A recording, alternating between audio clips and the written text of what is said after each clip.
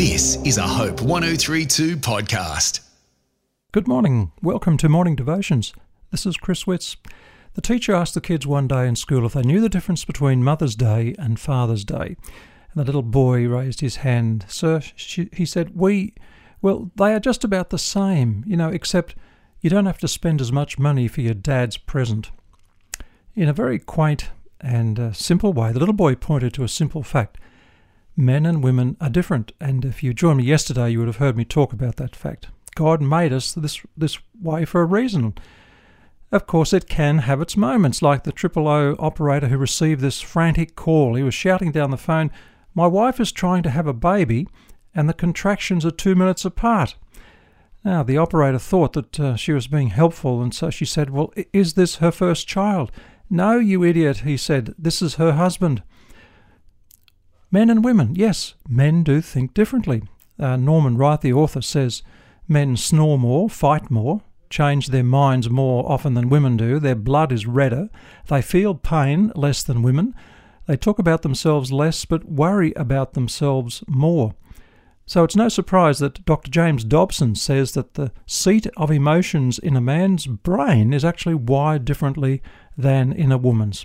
For example, let me tell you, men use about 5,000 words in one day, while women, they use 20,000 words. And most men learn to control their emotions, to be self-reliant and work hard, and to never quit and to achieve high performance.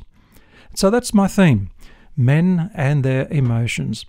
Women tend to be more emotionally open than us guys, even more comfortable, I guess, about emotions. But that's not to say that men don't have real emotional needs. It's just harder for us guys, us men, to express them.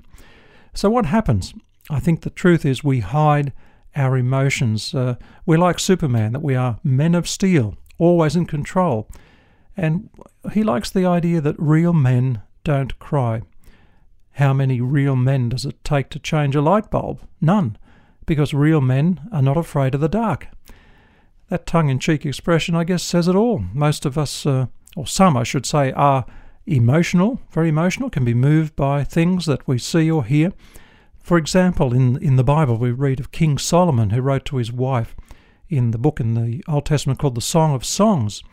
And he said this, "Your love is more delightful than wine."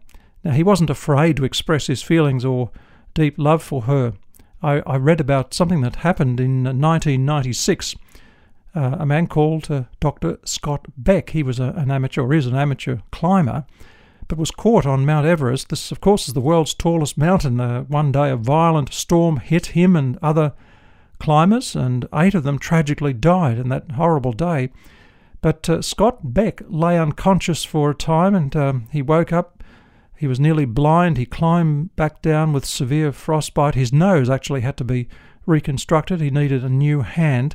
But you know what kept him going? It was the memory of his wife and children. And he described how he just wanted to hold them in his arms again. And that strong emotional need was all that he had to keep him going.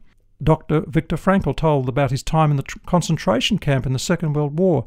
Men were treated just so terrible. He said, if we could only see our wives, I hope that they're better off in their camps. And it's probably better, he used to say, they don't know what's happening. But they used to think of their wife, and his wife died under the hands of the Nazis. He survived, and 1 in 28 prisoners only survived. And he said one of the themes was that the thought of reuniting with their wives kept them going through the horrifying pain of days of pain and grief. So men need the love of their wives. Men, as I said, have emotional needs.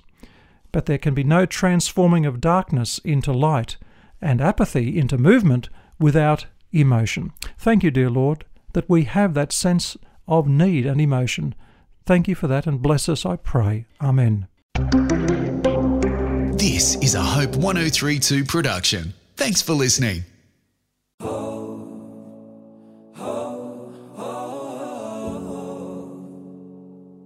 Hi, my name is Heidi Wiseman and I host my podcast, Hopeful Reflections with Heidi. In this weekly podcast, I reflect on topics surrounding our everyday lives, actively seeking biblical principles to anchor you deeper in hope. I talk about how God is everywhere, and try not to miss the magic that surrounds us regardless of our circumstances. Also, faith.